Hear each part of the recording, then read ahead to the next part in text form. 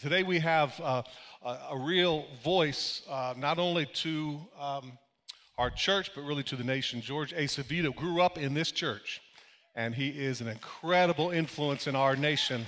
Yeah, put your hands together and welcome him. I first met George almost 15 years ago.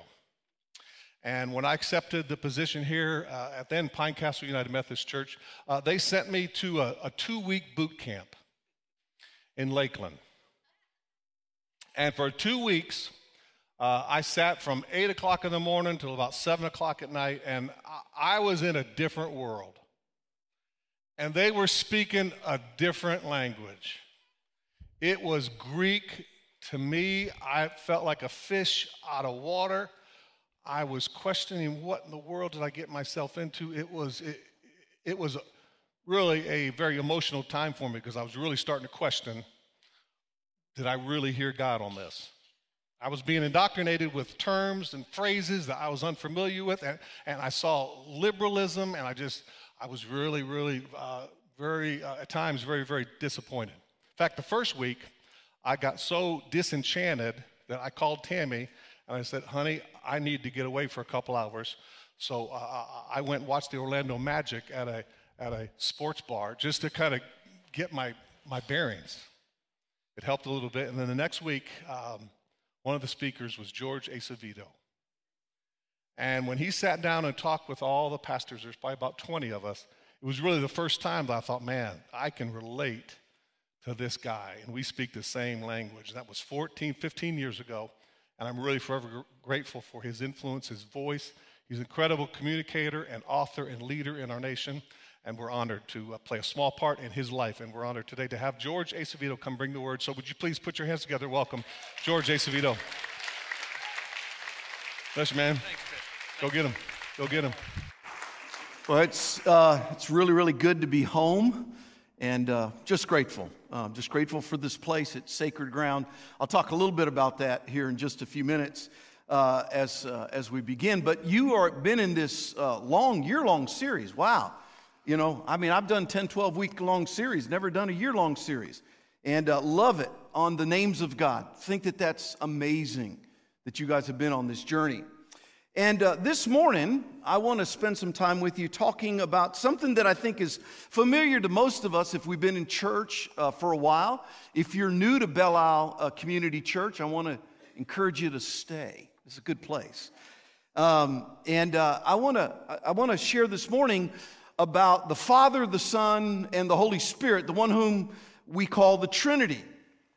So one of the first hymns that I ever sang in this church 45 years ago, sitting on the third row, right about over there, right about where you guys are sitting, right there on the third row, was led to us by Tom Drick with that deep baritone voice.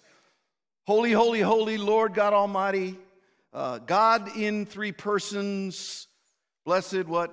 Trinity. Now, remember, I had been saved about 6 minutes when I walked into this church. I was still struggling with my addictions to drugs and alcohol and sex.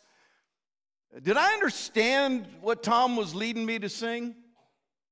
Nope. How ironic that 45 years later, I'm standing here trying to explain to you what I sang 45 years ago from the third row of then the Pine Castle Methodist Church.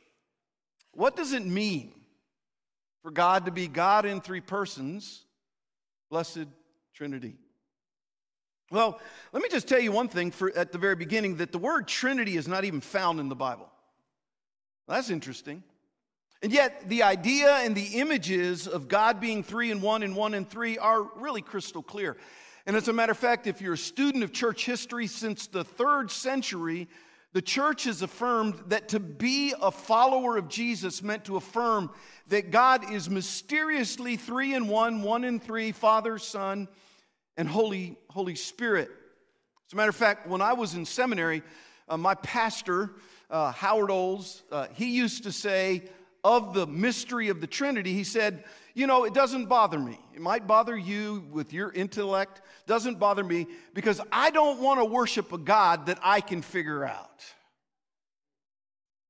And so this is mystery, but what you see clearly in the New Testament and even in the Old Testament are what we would call traces of the Trinity.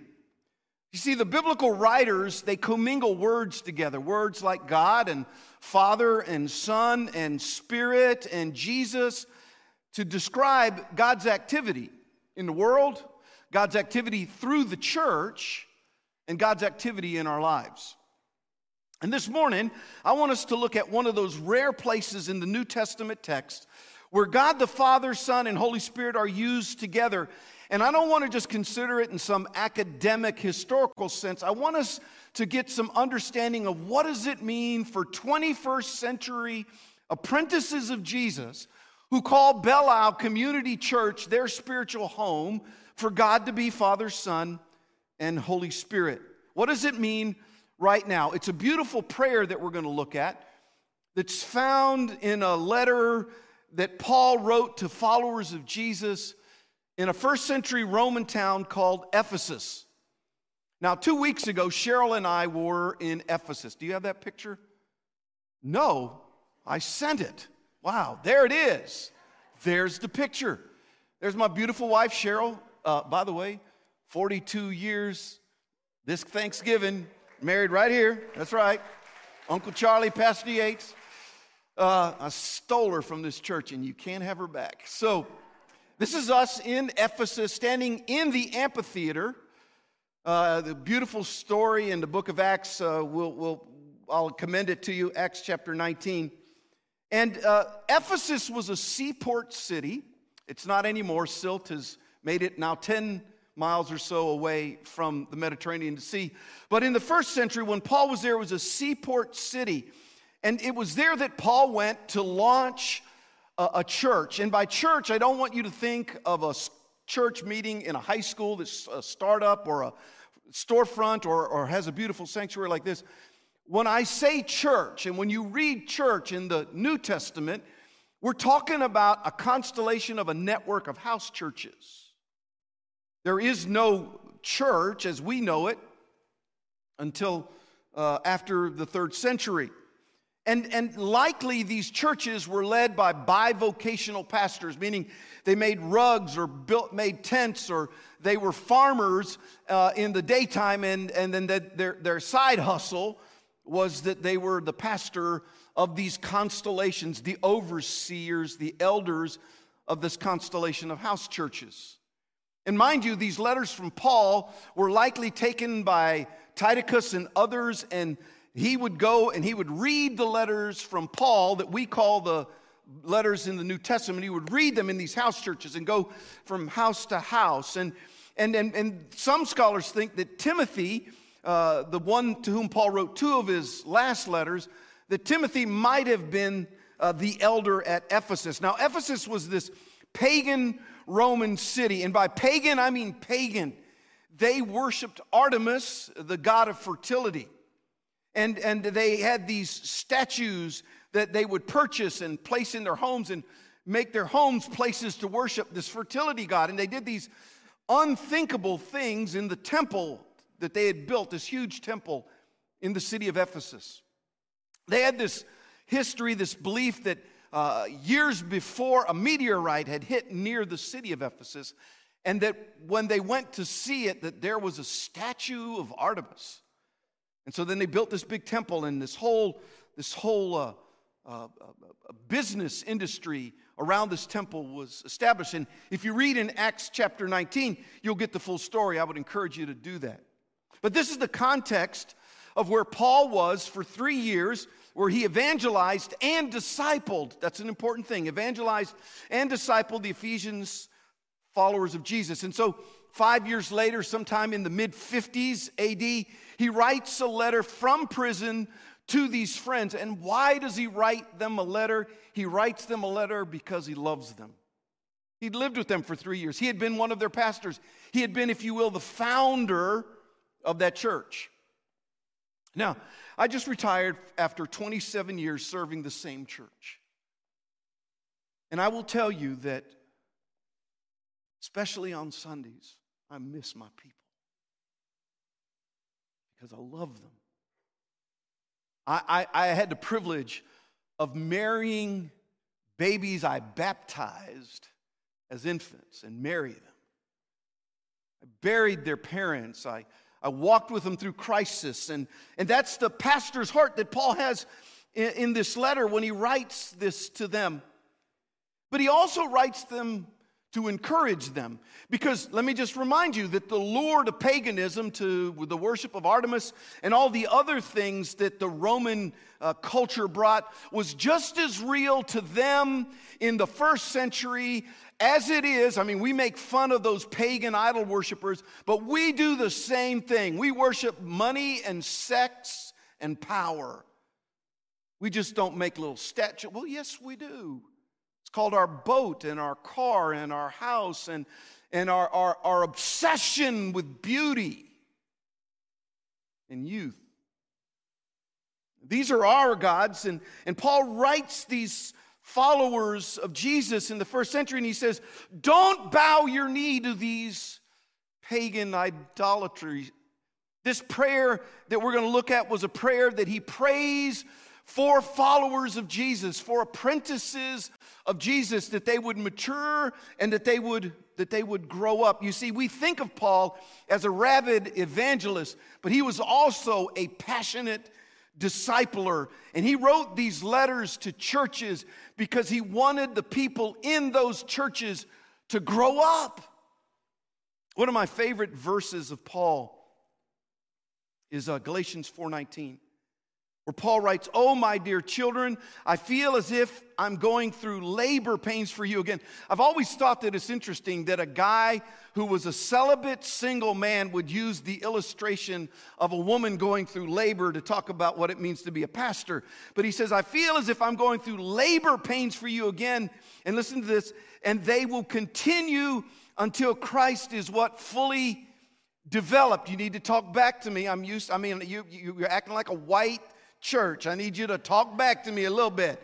He tells him I want to see Christ what? Fully developed in your life. It pained Paul to see that followers of Jesus weren't growing up, and I know your pastor well enough that it pains him when he sees you not growing up.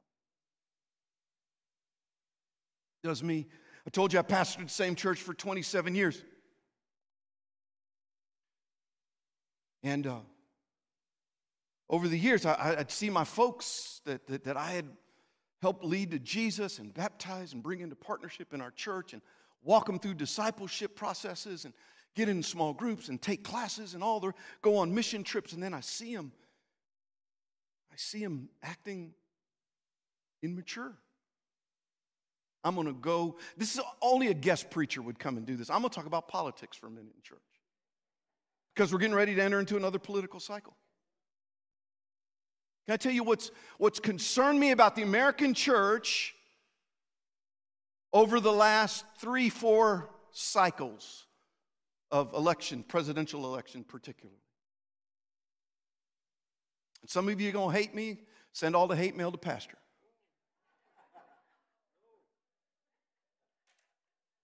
But here's what I observed of my people. Maybe the people at Belle Isle Community Church are a lot more mature than the folks back home in Southwest Florida where I live. But I saw too many of my folks. I thought, Pastor, that they looked at politics through the lens of the Bible. And what I found out, particularly the last 2 election cycles, is that far too many of the people that sat listening to my brilliant preaching and teaching every week read their Bible through the lens of politics.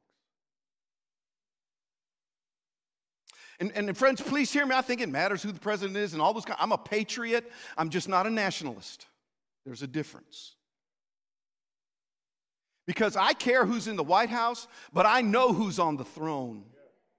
And we have our allegiance, listen to me, is not to the right or to the left or even to the center.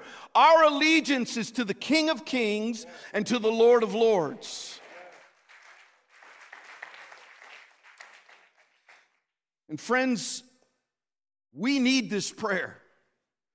Again, I'm a guest preacher. I'm going to be done when I get done. I got one shot, all right? So, Get ready. So before we look at it, let me just a little bit deeper. Why did Paul write this letter? Yes, he loved them. Yes, he wanted them to grow up. But I want to look at it through a particular lens this morning for the next few minutes. And I want to consider that Paul wrote this prayer. It's a prayer we're going to look at. Paul wrote this prayer because he wanted the followers of Jesus then, and I would suggest now, he wanted them to be enthusiastic disciples. Would you say those two words with me? Enthusiastic disciples. He wanted them to be enthusiastic disciples. And we're looking at a prayer. It's Ephesians 3:14 through 21. And I'm a bit of a word nerd. I love the origin of words. And I want to look at the word enthusiasm for just a minute. Could you put that slide up? This word enthusiasm is two Greek words that are pushed together. The word en, which means in, and theos, which means God. So literally, the word enthusiasm means in God or what? Full of God. Paul prays a prayer here in Ephesians 3 for followers of Jesus. He uses God the Father, Son, and Holy Spirit, the Trinity, and he says, I want you to be full of this Trinity God, 3 in 1 and 1 in 3. So that's the question for the next few minutes I want us to look at is, how can I be an enthusiastic disciple, a full of God disciple? And let me suggest 3 insights, and yes, you've guessed it, we're going to talk about the Father, the Son, and the Holy Spirit. So here it is. First, I can be a full of God follower of Jesus when I pursue the Father. Say that with me. When I pursue the Father. I was thinking about it this morning. You know, Pastor said he called an audible. I want to call a little audible. If you're taking notes, you could write next to the word pursue. Maybe even a better word is the word submit. When I submit to the Father. I can be an enthusiastic follower of Jesus when I submit to the Father. Keep reading with me the next verse, verses 14 and 15. Would you put that up on the screen there? Let's read this together. Ready? Go. When I think of all of this, I fall to my knees and pray to the Father, the creator of everything in heaven and on earth. I have you read with me so I know that you're awake, all right? I know that you're not sleeping. So what is the this in this verse? When I think of all of this. Well, if you read the chapters earlier, Paul has written and boldly declared about an incredible truth. That if we surrender to Jesus, we are saved by faith, through the grace of God, not of ourselves, lest anyone should boast. But then he says, but we were created to do good works. So we're saved by grace, but we're saved for works. And then he goes on to explain that this saving grace is for everybody.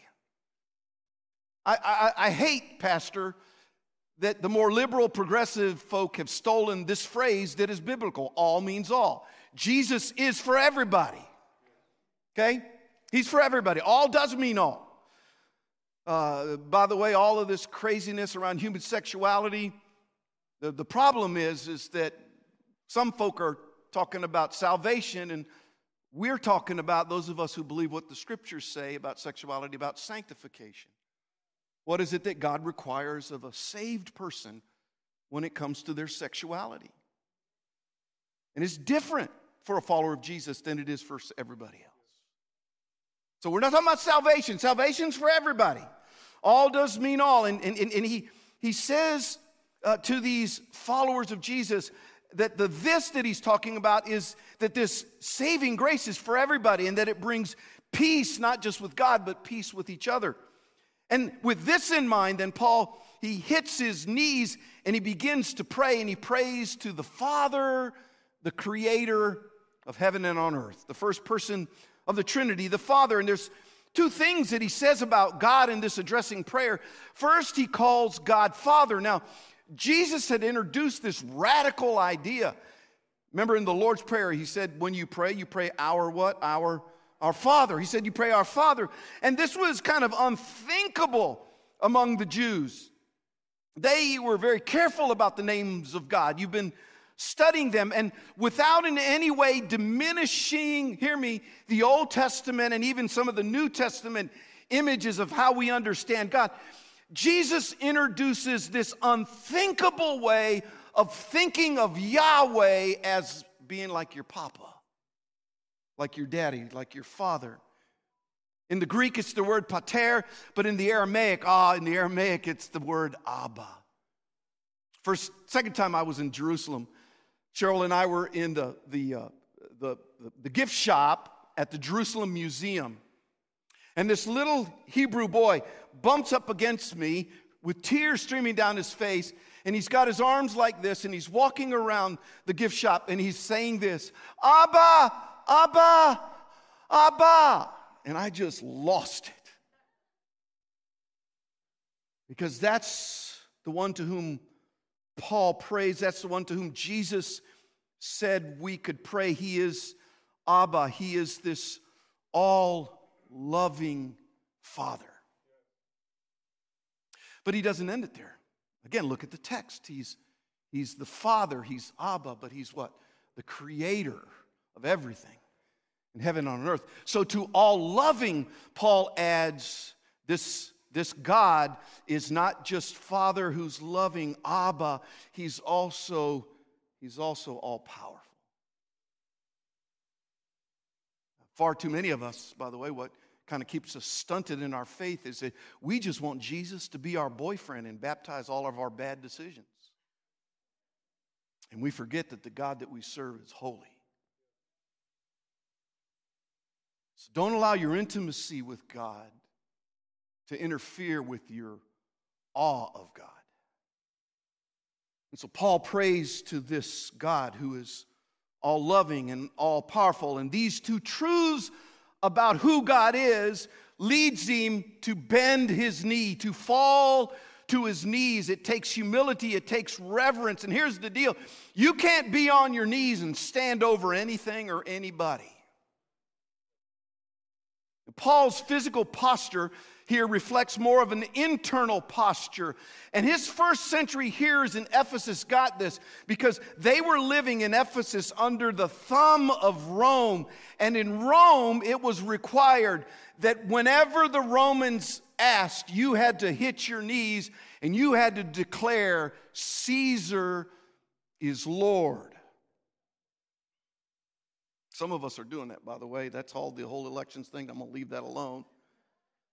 See, Paul points to an all-loving and an all-powerful God who invites us to fall to our knees, not by the power of the sword, but by the power of the cross. And on our knees, we declare that Jesus is Lord. So my question is your God, the God that you fall to your knees for, is he both all-loving and all-powerful? Is he your loving Abba to whom you run when you are afraid, and your holy creator to whom you reverently worship? And to be an enthusiastic, full of God disciple, he has to be your Father.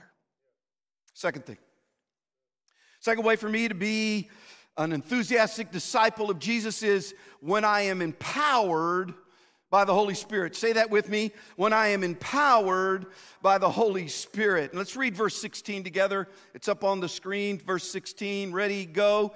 I pray that from his glorious, unlimited resources, he will empower you with inner strength through his Spirit. Let me just add this. This is not in my notes. Y'all messed with me when I was 20 and went off to college. I thought every United Methodist church was like this one. I'm just telling you.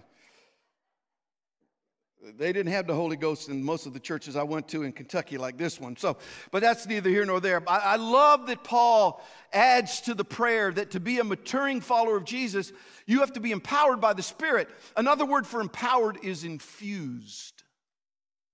Infused. Have you seen all around Orlando these infusion bars?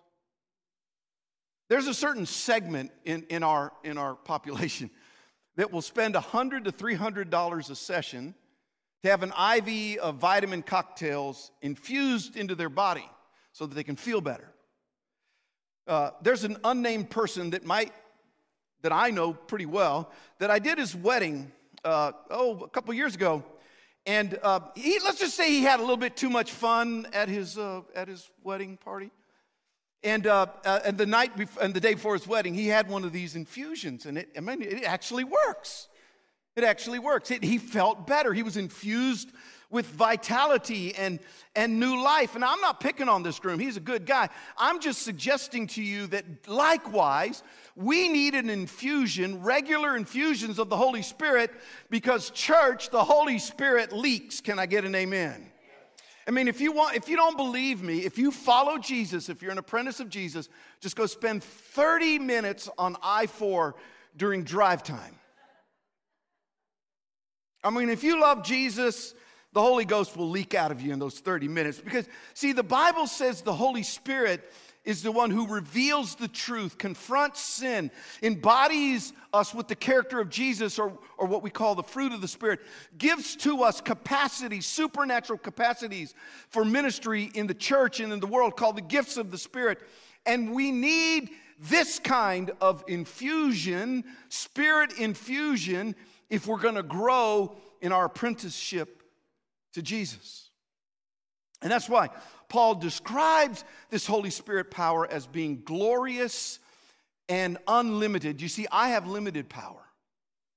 And you have limited power. It means you're going to run out of you. But God, Paul writes and prays, can give to us his limitless power in our inner being, so that we have inner strength that is at work within us, so that if you are a follower of Jesus, one excuse you can't have for acting immature in your faith is, I couldn't do anything else but that. You don't have the excuse of saying, I couldn't help myself. I mean, the problem was the Holy Ghost leaked out.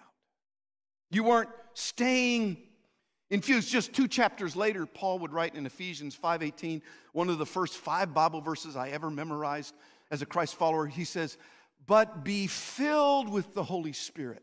Do not be drunk with wine, for that's useless, he says. He's comparing small s spirits with big S spirit. And it doesn't just say, hey, one time get baptized in the Holy Ghost, speak in tongues, and then act like the devil the rest of your life. Some of the meanest people I've ever met have been Spirit-baptized people. But that's not what Paul says in this verse. He says, Ephesians 5:18, write it down. He says, be filled and keep being filled. Keep getting infused with the Spirit of God. And if you're going to be an enthusiastic disciple, you need a regular infusion of the Holy Spirit. I wish I could spend more time on that, but I'm not. Number 3, I can be a full of God apprentice of Jesus when I am established in the love of Jesus. Say that with me. When I am established in the love of Jesus. Let's read verses 17, 18, and 19 of Ephesians chapter 3. And that Christ may dwell in your hearts through faith, that you, being rooted and grounded in love, may have the power to comprehend with all the saints what is the breadth, the length, the height, and depth, and to know the love of Christ, which surpasses knowledge, that you may be filled with the fullness of God. So all the fullness of God. So Paul has said we bow our knee to the Father, check. We need to be filled with the Spirit, check. And now he goes to the second person of the Trinity, that we would be rooted and grounded in the love of Jesus. So Jesus gave that parable, you remember, at the very end of the greatest sermon that's ever been preached, the Sermon on the Mount. And Jesus ends and he talks about a house being built on a bedrock solid foundation or a house being built on sand. And Paul uses the image here of being rooted and grounded, and he says we're rooted and grounded in love. Last year, where I live in Southwest Florida, our church was ground zero of Hurricane Ian. And we had $7 million worth of damage done on our 3 campuses, and somewhere around $80 billion done in the state of Florida. But worse yet, a loss of about 130 lives in our community. And we discovered, when that hurricane came through, which houses were built on the rock and which ones were built on the sand. And likewise, we're gonna have pressure into our lives, and pressure is God's gift to us to test us, to see us whether we're rooted and grounded. But I love what Paul says here. It's rooted and grounded in the love of Jesus. He goes all GPS on us. He says the breadth, the length, the height, the depth. And some scholars think that what Paul might have been doing is saying to Jewish followers of Jesus, you think the temple in Jerusalem is big with his depth and breadth and height? They say you could light an oil lamp and raise it to the top and it would illuminate the whole city of Jerusalem. Which, by the way, that's when Jesus said, I am the light of the world, of the cosmos, not just of Jerusalem, not just of Israel, not just of the world. I'm the light of the whole cosmos. Regardless, Paul is trying to say something here about how immense the love of Jesus is. We sang about it in the songs this morning. I'm no longer a slave to fear. All of that is love. Pastor John tells us that it was love that he was sensing in church this morning. One commentator says this of the love of Jesus, the love of Jesus, it is wide enough to reach the whole world and beyond. It's long enough to stretch from eternity to eternity. It's high enough to raise both Gentiles and Jews to heavenly places in Christ Jesus. It's deep enough to rescue people from sin's degradation and even the grip of Satan himself. I'm glad that 45 years ago, as a lost kid raising hell in this community, that the height, the depth, the breadth, and the length of Jesus reached even me. It is the love of Jesus. And I came by this morning simply to testify that 45 years ago, when I walked into this church and sat on the third row, it was the expansive love of Jesus through so many of you in this room and for so many who have gone on to heaven that transformed my life. What won me to Jesus in this space was not great preaching, though we had it, and great music, though we had it, and great ministry for students, though we had it. What reached me was ordinary people who were in love with Jesus, and it overflowed to this addicted, wanna-follow Jesus teenager kid. And I felt the embrace of my all-powerful and all-loving God through your embrace. I experienced the power of the Holy Spirit for deliverance and healing in my life through your prayers. It was the space and the place where God met me. And it was the place and the space where God wants to meet so many of us, even today. Paul ends his prayer with this glorious doxology where it's like he puts a beautiful bow on it. Would you look at the next verses with me where Paul prays, now all glory to God, Father, Son, and Holy Spirit, who is able through his mighty power at work within us to accomplish what? Infinitely more than we might ask or think. Glory to him in the church and in Christ Jesus through all generations forever and ever. Amen. You see, I'm also here to testify 45 years later that God has proven himself to be this kind of God, who is able to accomplish infinitely more. For the last 4.5 decades, I've watched God use my life as an alcoholic and a drunk in recovery. He's matured me and grown me by his grace. He's used me, and I've gotten a front row for the last 4.5 decades at watching Jesus turn addicts into adorers. I've watched him turn mean people into kind-hearted people. I've watched him turn folks who were addicted to money and sex and power, other kinds of addictions that we don't talk about, and turn them into generous, extravagant, selfless women and men. Almost 30 years ago, God gave me the opportunity to take a church that had 300 people in it, which is not bad, but it had 600 about 2 years before. My first day there, Pastor, we had $29.16 in the checking account. We owed $1.2 million on an interest-only note that we were paying with the balloon coming due in another year. $20,000 worth of unpaid bills. And 30 years later, by the grace of God, we're debt-free, $4.5 million in the bank, 3 campuses, reaching thousands and thousands of people for Jesus down in Southwest Florida.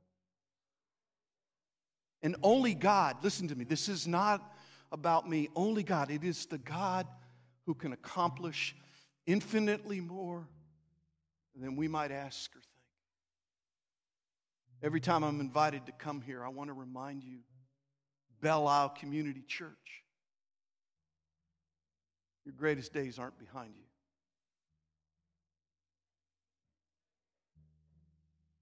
They're not behind you. They're in front of you. Because we serve this kind of God. So, some of us need this prayer for our life. So what I did is I turned the prayer and I made it personal. I think it's on the back of the message notes that you got, but it's also on the screen. And I turned this prayer into a personal prayer. As a matter of fact, you might save this and put it in your Bible. So let's stand together. And we're going to pray this prayer over ourselves. This is not being selfish. The Word says that we're supposed to love God and love ourselves so that we have capacity to love our neighbor. Some of us got the order of God's love wrong. We've been trying to love others without really appropriately loving ourselves.